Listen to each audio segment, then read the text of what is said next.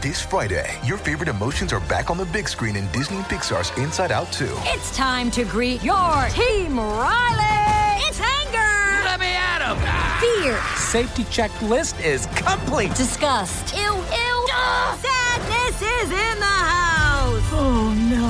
Hello, I'm anxiety. I'm one of Riley's new emotions. Disney and Pixar's Inside Out 2. There's a part 2? We're going! Rated PG. Parental guidance suggested. Only in theaters Friday. Get tickets now. Another day is here, and you're ready for it. What to wear? Check. Breakfast, lunch, and dinner? Check. Planning for what's next and how to save for it? That's where Bank of America can help. For your financial to-dos, Bank of America has experts ready to help get you closer to your goals. Get started at one of our local financial centers or 24/7 in our mobile banking app. Find a location near you at bankofamerica.com/talktous. What would you like the power to do?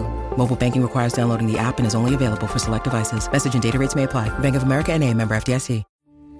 We took it all. We brought them to our land. An endless night, ember hot and icy cold. The rage of the earth. We made this curse. Carved it in the blood on our backs. We did not see. We could not, but she did. And in the end... What will I become? Senua's Saga. Hellblade 2. Play it now with Game Pass. When you need mealtime inspiration, it's worth shopping Kroger, where you'll find over 30,000 mouth-watering choices that excite your inner foodie. And no matter what tasty choice you make, you'll enjoy our everyday low prices, plus extra ways to save, like digital coupons worth over $600 each week. You can also save up to $1 off per gallon at the pump with fuel points. More savings and more inspiring flavors make shopping Kroger worth it every time. Kroger, fresh for everyone. Fuel restrictions apply. This episode is brought to you by Reese's Peanut Butter Cups. In breaking news, leading scientists worldwide are conducting experiments to determine if Reese's Peanut Butter Cups are the perfect combination of peanut butter and chocolate. However, it appears the study was inconclusive, as the scientists couldn't help but eat all the Reese's. Because when you want something sweet, you can't do better than Reese's. Find Reese's now at a store near you. Tom, if you can stuff any food inside of any other food, what would it be? I'm going to go with lamb stuffed with bacon, wrapped with truffle French fries, stuffed with lamb. How do you get a lamb inside a French fry?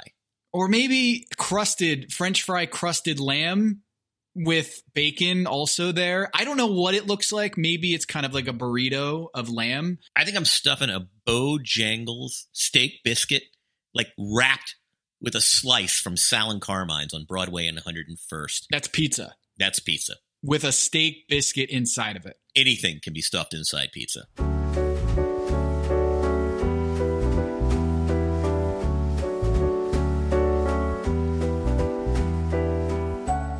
This is Pack Your Knives. I'm Kevin Arnovitz. And I'm Tom Haberstroh. Tom, we continue our march through Season 6, the vaunted Season 6, the season that Tom Colicchio himself regards as the pinnacle of Top Chef. There are 5 chefs left. Fascinating time capsule. We know these chefs. This is the younger version. The one thing that isn't aged is, have you noticed that Padma looks no different than she does in 2019? In 2020? I know. It's depressing. When you watch this show and then you see the All-Stars where Kevin Gillespie's just lost all of his hair on his head, and you're like, and there's Padma who looks exactly like she did in 2009. Even in the next episode, they tease the next episode and Padma's got like bangs, and you're like she just looks, I think she had bangs this most recent season in LA too. So I don't know. Maybe we need to do like a probe and figure out whether she has this she doesn't age. I don't know what it is, but it really is amazing to watch. When I don't know what Thomas Keller looks like now, but it was cool to watch this episode because to me, Kevin, this felt like a finale episode. The stakes were super high. Thomas Keller and 12 incredible chefs are at the dining room table. There's a $30,000 cash win prize. and they've whittled it down from 5 to 4 at the end of this episode. I know that they're still in Vegas for this, but it really did feel like a finale to me. Well, I think typically on the show, and it's something that I think has sort of shaped over several years, the 5 to 4 frequently does feel sort of more suspense than even a finale sometimes. I just think that the competition's more intense. You know, like the finales, beautiful as they are, it's like they hang out in half the episode like in a market in Macau. You know, the ratio of cooking and stress of cooking to other stuff is just pretty low. So I've always loved the 5 to 4. I always loved the penultimate episode before a finale. I think it's truly, one of the maybe the best episode in the season behind Restaurant Wars. You know what it is, Kevin? It's the NCAA tournament. It's the Elite Eight. It's the Elite Eight. It's like you're going to the Final Four, but it always kind of feels, not that the Final Four is a letdown, but it almost feels like the Final Four is the goal, right? Is like the March Madness truly happens in those first 3 rounds. And then once it gets into the Final Four, it got kind of like, the air gets taken out a little bit of that March Madness, and it becomes more of a traditional championship, right? But in Top Chef, it's the same thing. It's like the first 12 episodes of Top Chef is March Madness, and then once they get into the finale where they travel across the country, it kind of turns into a different show. And we know this season that the 4 best chefs in season 6 are going to the finale. And I can't imagine if you watch this real time, I don't know if you have a really good finger on the pulse of who's going to win this damn thing. I totally agree. In my notes, very prominently with a highlight is I can't remember an episode where we went to judges' table and I had no clue what was going down. It was everybody's was a lot of A- work, and which left it wide open. Nobody hit this out of the park. Yep. And, totally agree. I thought, and the conceit was hard. I mean, let's start at the beginning. Do you want to explain to our listeners, although if you've watched the episode, the Bocuse d'Or is just like, what is that? The World Series of Poker of cooking? Kevin, I never knew about this. Like, I know I watched this season way back when, but when I rewatched it now, I'm like, this is kind of the prototype of modern cooking TV, right? Like Iron Chef, like this idea of like super big, like mano y mano, like one-on-one competition. Like this is where it was born from. Bocuse d'Or is an international competition where it's basically gastronomy Olympics. Every 4 years or every 2 years or whatever it is, there's a stadium, there's an audience, there's teams, there's history. Like this is awesome. Like I didn't know about this, but I would love to go to something like this one day, And I don't know if there's a direct line to like were there producers for Bocuse d'Or and Iron Chef or Top Chef or any of these cooking competitions. But this is kind of the prototype, wasn't it? I mean, I do think. I mean, it was Top Chef before there was it was real life Top Chef. So I thought that was, that was pretty interesting. Let's start. We're going to get to the final, the finale. But I mean, I don't know how I feel about this quick fire. I kind of shared a criticism that Michael Voltaggio had, where they kind of present it with this very, it's a mini Bocuse d'Or. And it's like, no, what they're telling you to do is make a Ballantine. Now, Tom, if you remember, the only previous Ballantine in recent years, on Top Chef, you and I ate. Do you remember the chicken Ballantine at Restaurant Northeast in Lexington, Kentucky? Remember Brian? Brian comes out with the chicken Ballantine. And by the way, I think it was the best dish we had that night. 100%. So Ballantine is basically a turducken with whatever the hell you're doing. It doesn't have to be a turkey and a duck. But for those playing at home, it is a turducken. You stuff something inside of something else. And it was delicious. I remember that. And so that's what they're doing in the quickfire. I mean, essentially. So some creative, to a degree. I mean, I don't think it was a strict parameter, though. Michael Voltaggio was a little irritated. They dinged him for doing terrine because it wasn't stuffed inside something. So as he said, wait, why didn't they just say do a Ballantine? So Jen does a very traditional, like 3 of the 5 chefs go with a pretty Ballantine-ish option, right? Like Jen does the turducken of seafood, which I love because I'm a big calamari steak guy. And, you got the salmon wrapped in the scallops, wrapped in the calamari steak, a little shiso. Big fan of what Jen does always. This was fantastic. Kevin also does a little bit of seafood. He does a fried catfish, which who doesn't love fried catfish, Tom? Southern fried catfish. And we've heard it from Kevin before where he's like, no, I disagree with the chefs quite a bit. They didn't show how much I basically discredited their judgment on my dish. Like he sticks to his guns. And we saw a lot of it here was when they said it was overcooked. It was a little dry. And he's like, nope, you're going to disagree with you on that one. Not true. I kind of feel that way sometimes about my drafts. They go into the editors. They got issues. And it's like, now you morons. This is really good stuff. And by the way, just so our audience knows, it also goes the other way. I turn in stuff that I think is shit. And they're like, we don't have much to do here. I'm like, all right. So it goes both ways. But you're also the editor on a lot of work. So you also have that perspective. Whereas, Kevin Gillespie, I don't know if he's a judge, but he seems to judge his food like he is a judge. Look, obviously Padma and Tom are the show. But what would be a really fun Top Chef season? The judges should be an all-star team. Like it's Michael Voltaggio, Jen Carroll, and Mai Lin, but that's not fair because Michael Voltaggio was sous chef, so that would be too similar in sensibility. But like Kevin Gillespie would be a good judge.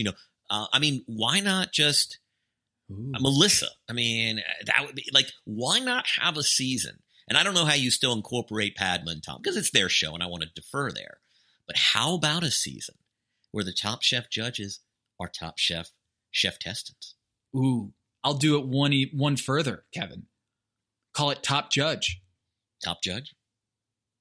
So the chefs become the judges, and Padma, Gail, and Tom, and whoever you want to add into the mix, they're evaluating who is the best judge of their food based on that's a little meta, man. I think we're taking down the 4th and 5th wall there. But they're competing to be the next judge of Top Chef, and it's great. I love both ideas. So, like the Scotch egg that Eli does, they like it. The Jen, I was a skeptic. I thought this was a bad move. The idea of doing a calamari encased in calamari seafood dish, little out there, but she nails the execution. I want to eat it now. Fried catfish, okay, delicious. Brian Voltaggio also does a sort of a traditional, not traditional, but he does the merguez sausage wrapped in caul fat, which I had to look up, Tom. Please indulge me. What is caul fat? Casing. It's basically casing. It feels similar, and a smarter person than I am can correct us here, but it's kind of like casing, like you find in a sausage, and then he's got lamb in the middle of those. By the way, I want to tip my hat to Brian Voltaggio. How the hell does he make all those sauces in 90 minutes? Like he's got 3 sauces going along with this 3 protein dish. Like how the hell does he make all those sauces in 90 minutes? Like much respect. Now, going back to Jen though, I see one of the great things about calamari is it's a great wrapper. Like, what's great is you ever had like on a restaurant have the like calamari stuff with chorizo? What a great combo that is, So, but I'm with you. Like I was expecting kind of a meatier protein inside, inside the calamari steak. So. Well, Kevin, I don't know about you, but I did a little fist pump when I was watching when Padma turns to Jen and says, "Welcome back." Welcome back. Wasn't what I like when cool they sort of acknowledge the momentum, where it's not just like they're recognizing that the contour of a contestant's route here. Like I'm with you. I thought that was very cool.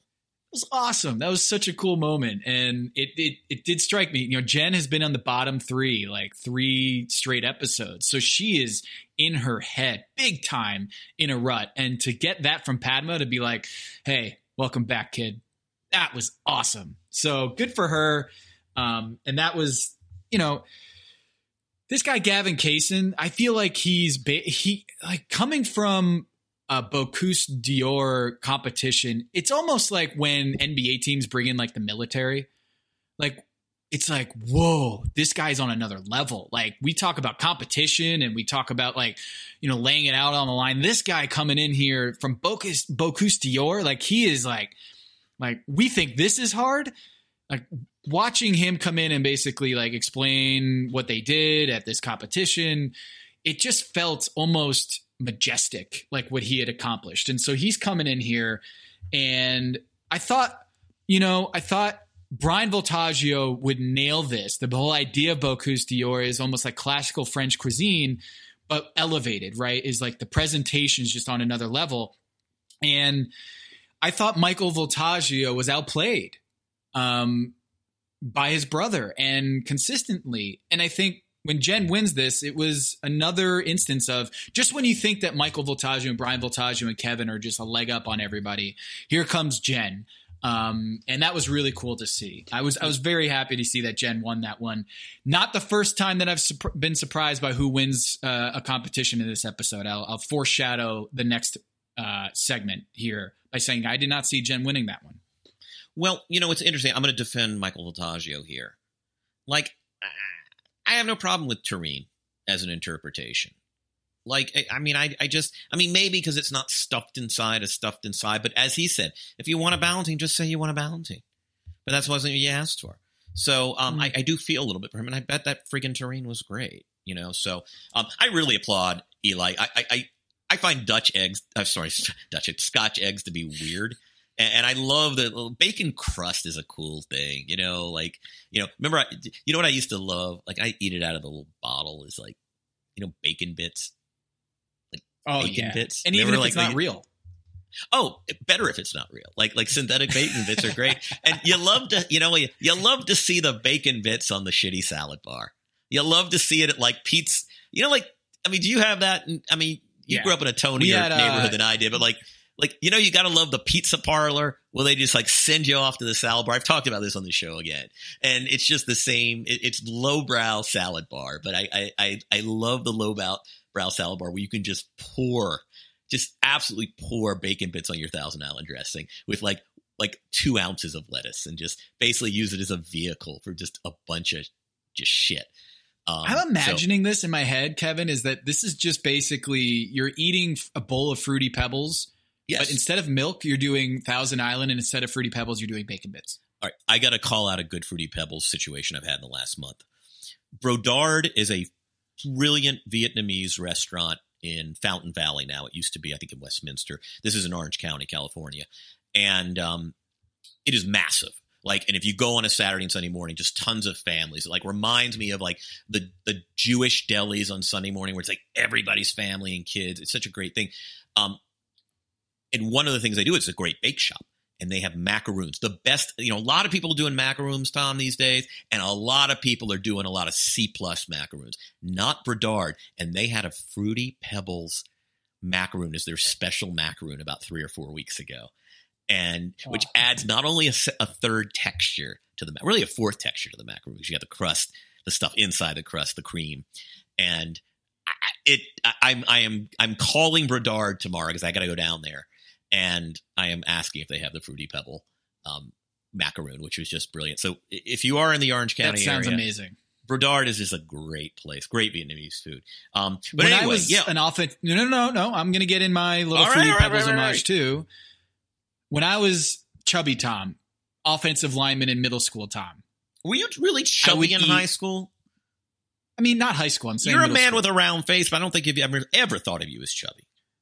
Ever. When I was in middle school, I was being groomed to be an offensive lineman in high school for the all-state, like the state champion football team in Connecticut. Ain't no way Westport's got an all-state football team. I'm sorry. Mm-hmm. It's true. Far too it's upscale true. a suburb to have the good football team. That shit's coming out of Waterbury or something. Staples High School was FCIAC and state champs while I was there. So I was being groomed. They were like, ooh, you got good footwork, you got good hands, but tell you what, you're going to have to put on 60 pounds because you need to beef up. And I was like, okay. So I started like getting really chubby. I think like 7th grade to 8th grade. And what I would do is just eat like an entire box of Fruity Pebbles for breakfast with pancakes. And I loved Fruity Pebbles. And I would have this big light blue bowl. I can look at it right now in my head and just I'm salivating thinking about it. Fruity Pebbles is delicious.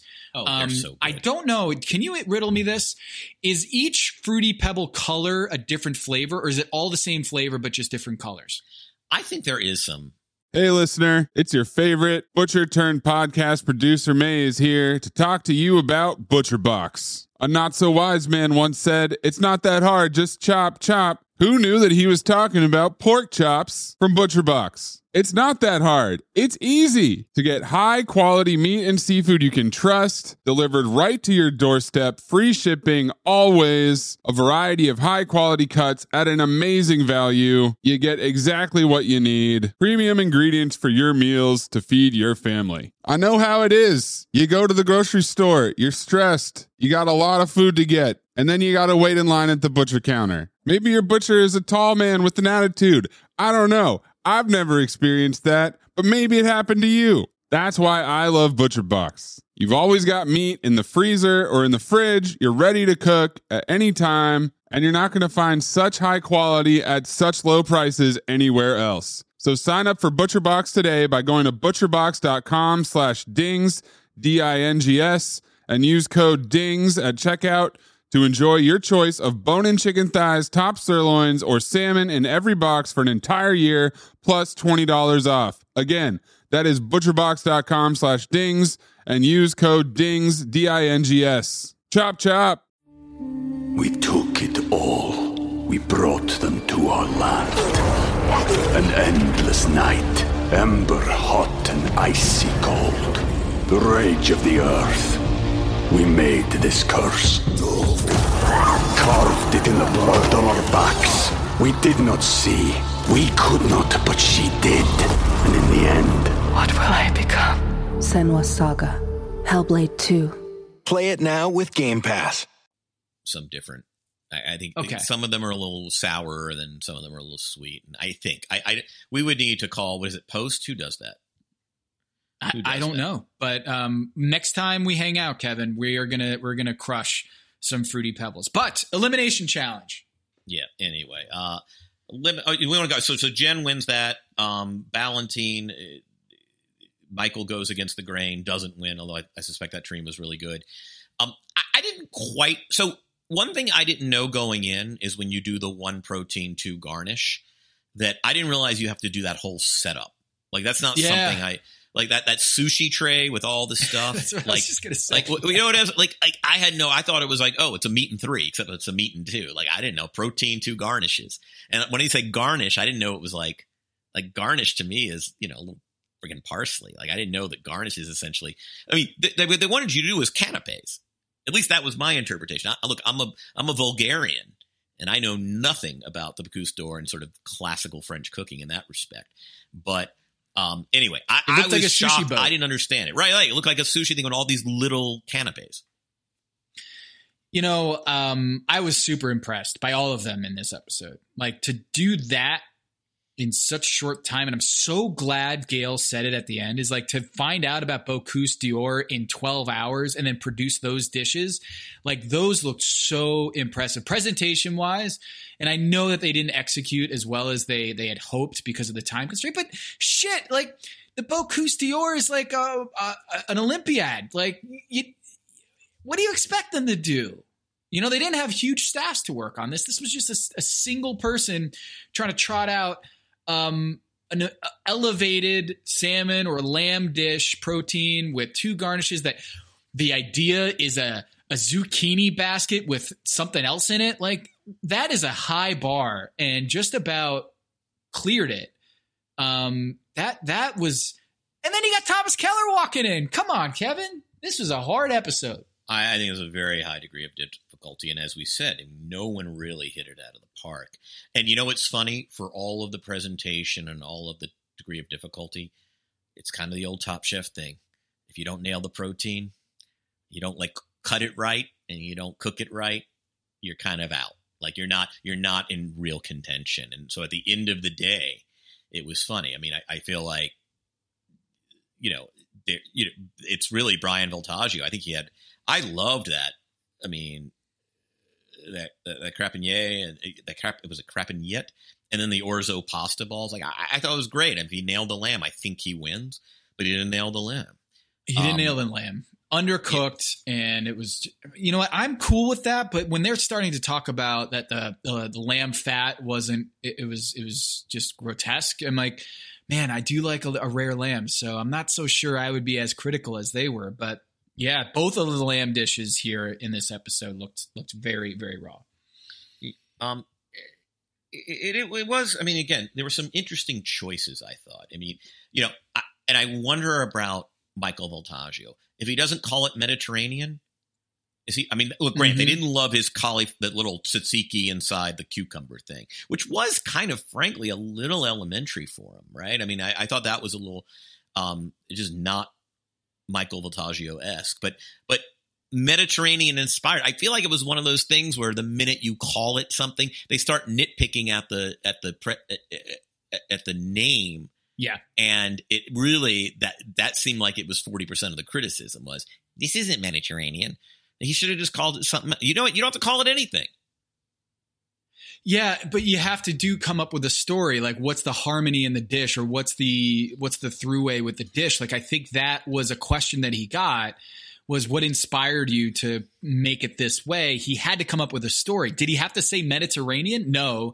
But you also, if you are going to call it Mediterranean, don't be like, yeah, I was cooking it, and then halfway through I realized it was Mediterranean flavors, so I decided to make it Mediterranean. So you're almost admitting that you didn't really have a vision going in, and you just kind of made it up on the fly. So like it always happens on the show, you kind of have to have your story, your narrative, your arc pre-made, pre-packaged, so that when you get asked about it, you're not going to be stumbling over it. So Michael Voltaggio wasn't his best performance. I think maybe his worst performance of the season. Maybe a few episodes ago when he really thought he was going home, maybe. But this was not a good launch pad into the finale. Did I think he was going home?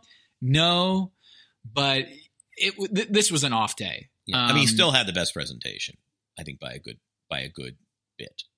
Yeah. Now let's talk about Brian for a sec. Okay. Brian does this crusted loin of lamb. Yeah, partially encrusted. He sous vide the lamb. Okay. Sous vide the lamb. Glad you mentioned that. When they're deciding what to do, and Brian Voltaggio gets asked by Kevin in the little lounge area at the house, hey, how do you do sous vide? Kevin, I want to ask you, how do you play that? There's 5 contestants left. One of your top competitors is choosing to do a dish that he's never done before, prepared that he's never done prepared before, but he knows you, Kevin. He knows this is your forte. And he asks you, Kevin, hey, I don't know how to do this, but what temperature do I need it at? How do you play that? You know what? It took me aback too. You're down to 5. I mean, and let's face it, you two are maybe, you're both championship contenders, and you get a very elementary question. And there's a part of Brian Voltaggio who has to be thinking, I don't know, asshole, why are you asking me with a 5 left? Like, you don't know how to do this basic cook method, this vacuum sealed. Like, sorry, I can't help you. I'm not, right. I mean, why? I'm not here to teach remedial cooking. And I think that would have been, one of the interesting themes, and also now that we're doing in the Wayback Machine, watching this season 10 years after the fact, is one of the criticisms. Michael Voltaggio's leveled it in kind of a bitchy way. He cooks what I cook on my off night.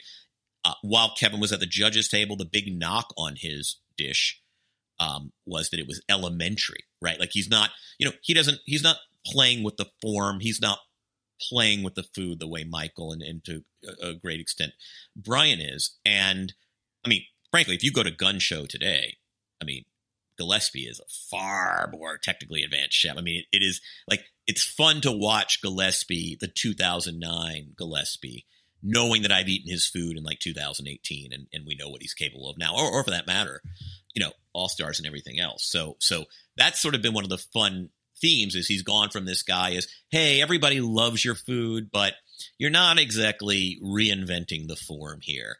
And now he does so much of that at his restaurants while still preserving who he is. But I'm with you. Like, it's a little bit, by the way, a little ballsy of Kevin to ask, a lot of chutzpah for him to even ask another chef. Yeah. Like, so I made the same observation. Like, I thought that was really interesting.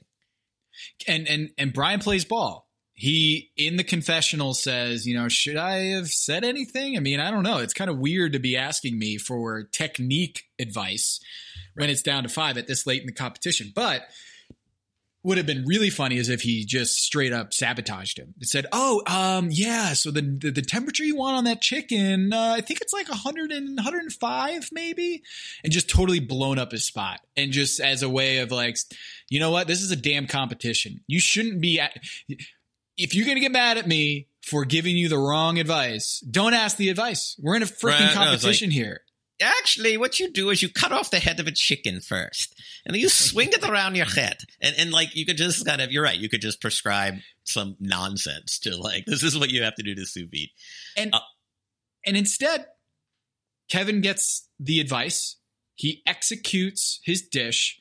And I think what I learned from this is Kevin, when he says I'm more simple, or other people call it elementary, what he's really doing, Kevin, is he knows he's got to execute. As long as I execute this dish, I'm going to be good. And what other chefs are going to say is like the Robin route or the Katsuji route is like, I'm going to pull this and then do this and then this. And then they, oh my God, I'm running out of time. How is that possible? And like the Ash rule of like, oh, I didn't have this and I didn't have that. Kevin might not have the most imaginative and creative and technically advanced dish, but what he does have is a dish. It is executed and it's fully formed. And at the end of the day, I don't care how simple it is, what you're betting on is that everybody else is not going to be able to execute what they want. And in this episode, the simplicity was the idea. That was the thing that got him the win. Was I might be simple and elementary, but I actually completed and executed the dish. And I think that's a skill. I think that is actually in this competition a skill. It might seem like a weakness. It's like LeBron passing in the last moment of the game instead of taking the shot. Some people might construe what Kevin does on this show as a weakness, that it's simple, that it's elementary, and that I do it in my day off. But I think it's actually a smart play. I'm going to do something where it's actually executable, whereas you're just going to be flying off the cuff and screaming, oh my God, I can't believe there's only 1 minute left. I agree and disagree. So on one hand, I look, he executes. I don't think he has anything to apologize for. His food is his food, at least circa 2009. I don't think he won this week as much as they lost it. And I think you're a probability guy. What are the odds of Michael, Brian, and Jen all kind of bricking their five? I mean, he basically, what? 1 in 4 times 1 in 4 times 1 in 3, maybe? Like what is that, Tom? That's 1 in 6, 8. That's 1 in 48, right? I mean, and I think, I'm not going to say you got lucky. He executed. No, you're doing the wrong math here, Kevin. Wait, what am I? I think the math he's doing in his head is, this is a really hard challenge. Everyone is going to try to reinvent the wheel here. Michael Voltaggio, Brian Voltaggio, Jen, they're going to get inside their head. They're going to try to just make themselves into a pretzel here to impress these chefs. And they're going to extend themselves way too thin. And I am going to go the opposite direction. I am actually going to do something that I can execute. So even though these are all amazing chefs, I think Kevin might have been zigging while everyone's zagging actually raises his, like by choosing I'm going to raise my floor. They're thinking I'm going to raise my ceiling. He's thinking I want to raise my floor. And I think that actually is good probability. I think those are good odds in this circumstance. I mean, I guess. I mean, it seems like he's playing. I mean, not intentionally, but that seems like a second place strategy because I think the odds are one of those three people beat you by virtue of their difficulty. But hey, I mean, look, scoreboard, right? He wins. Yeah. His sherry glaze, the parsley sauce, the pickled Swiss chard stems I thought were a really nice touch. And even though the baked asparagus with sunchoke cream was frankly a little elementary for this particular thing. And I'm not trying to knock Kevin. I mean, I love his food. Hey, they said it. But I think now, Brian, again, you just undercooked the lamb. And the same thing goes, with Eli, who did it in he screwed up the protein in a more spectacular way, if you will. Yeah. I mean, it's overcut.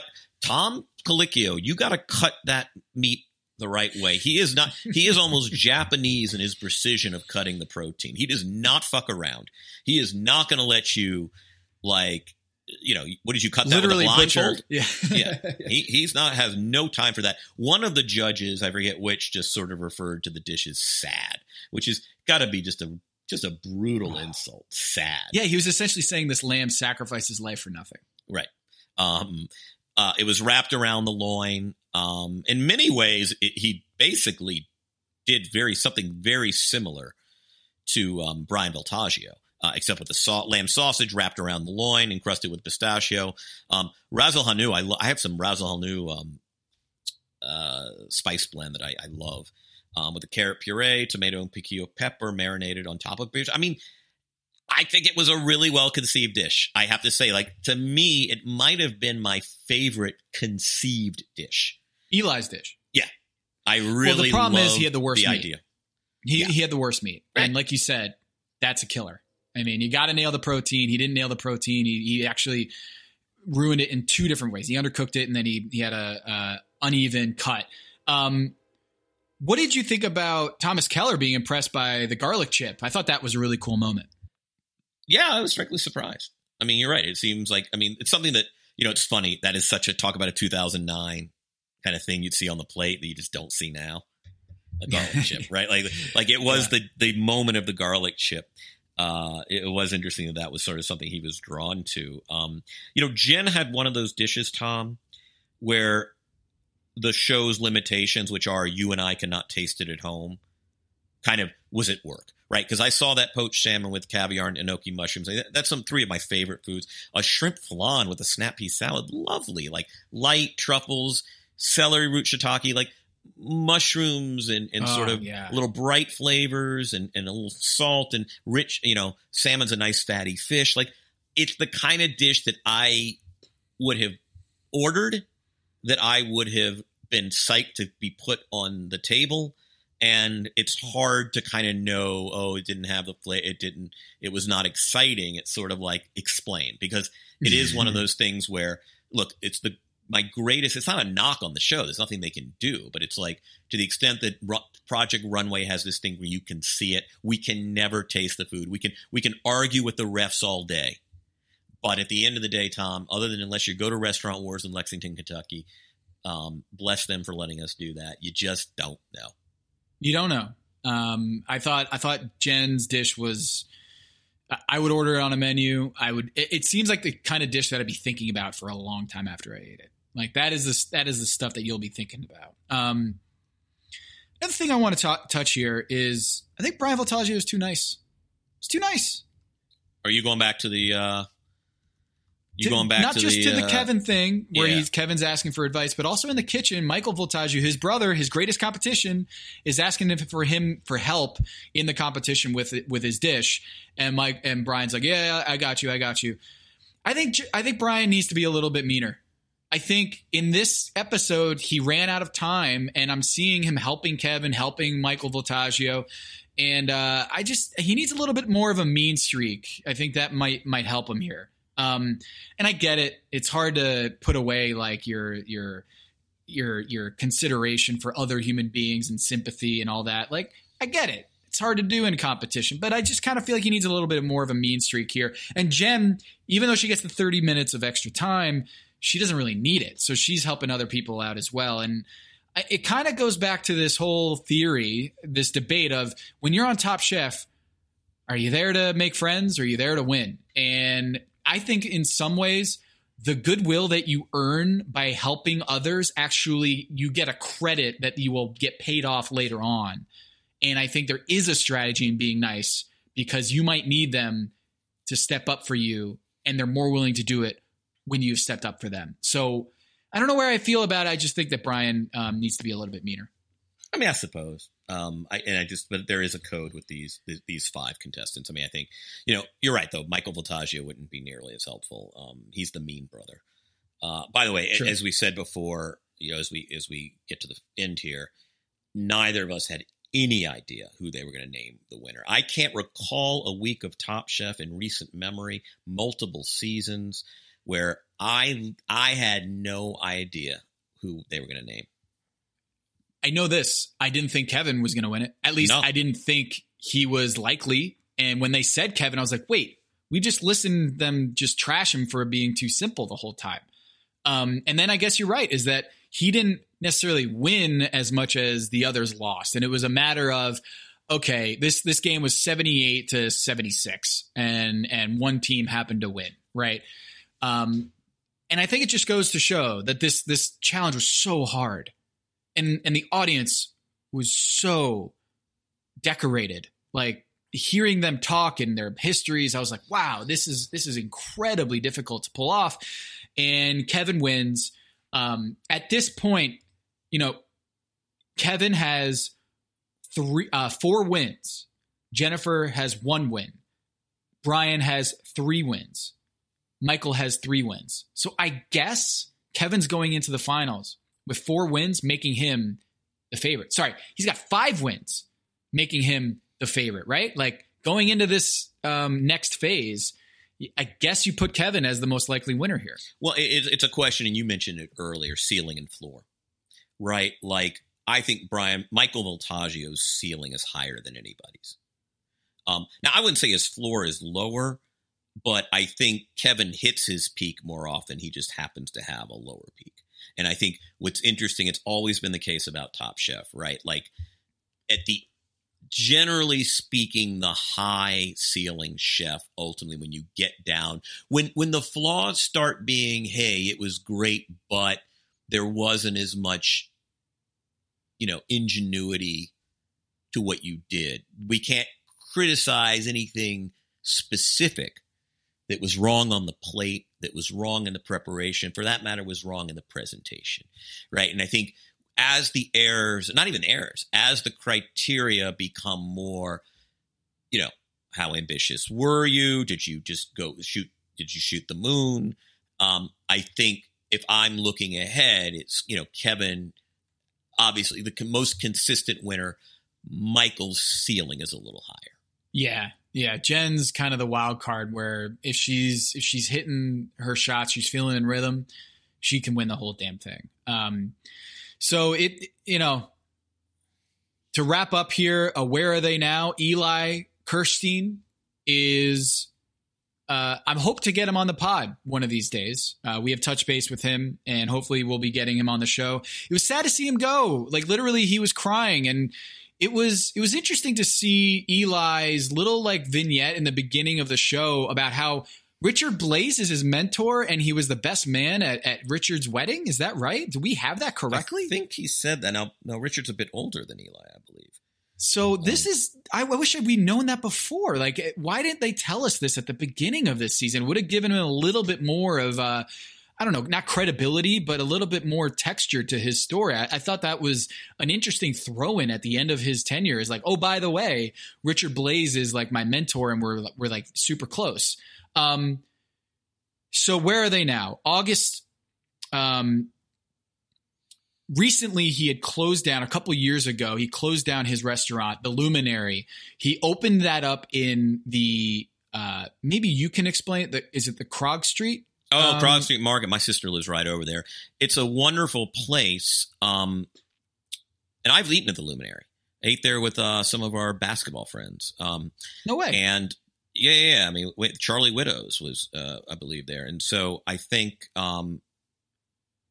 we went there.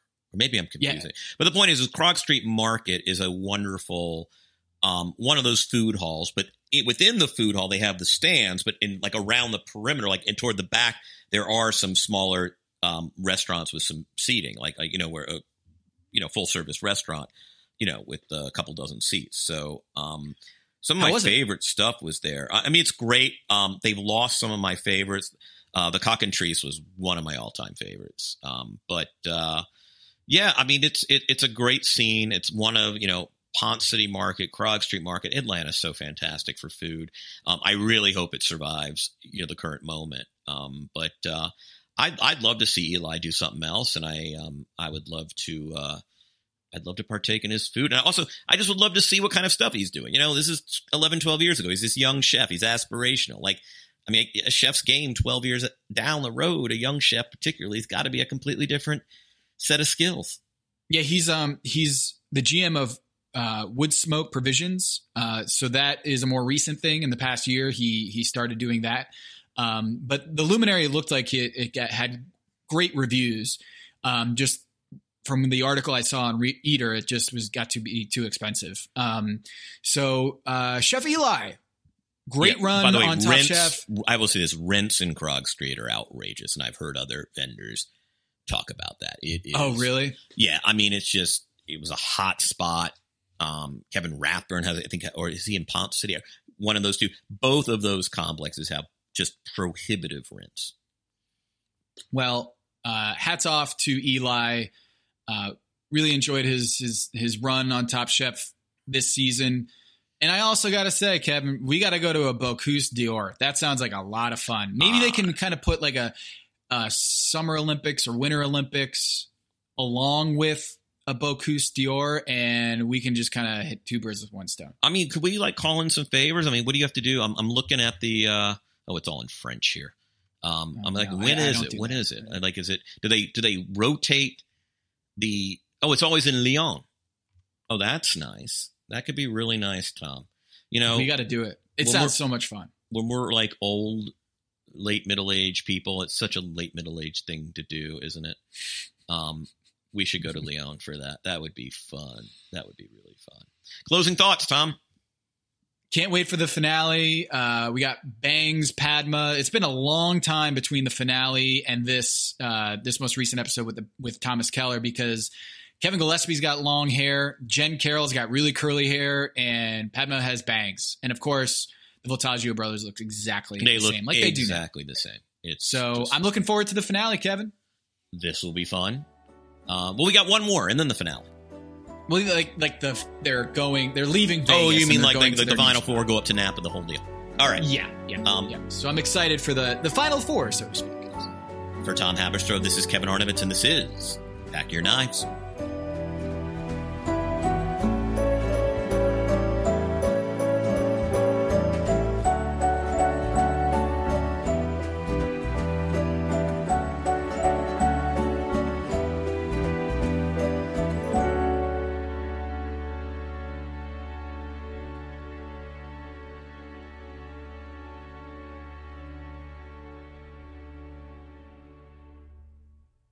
America. We are endowed by our Creator with certain unalienable rights: life, liberty, and the pursuit of happiness. At Grand Canyon University, we believe in equal opportunity, and the American dream starts with purpose. To serve others in ways that promote human flourishing and create a ripple effect of transformation for generations to come. Find your purpose at Grand Canyon University. Private, Christian, affordable. Visit gcu.edu. Have you made the switch to Knix? Millions of women have made the switch to the revolutionary period underwear from Knix. That's Knix. Period panties from Knix are like no other, making them the #1 leak-proof underwear brand in North America. They're comfy, stylish, and absorbent, perfect for period protection from your lightest to your heaviest days. They look, feel, and machine wash just like regular underwear, but feature incognito protection that has you covered. You can shop sizes from extra small to 4XL. Choose from all kinds of colors, prints, and different styles, from bikinis to boy shorts, thongs to high-rise. You've got to try Knix. See why millions are ditching disposable, wasteful period products and have switched to Knix. Go to knix.com and get 15% off with promo code TRY15. That's knix.com, promo code TRY15 for 15% off life-changing period underwear. That's knix.com.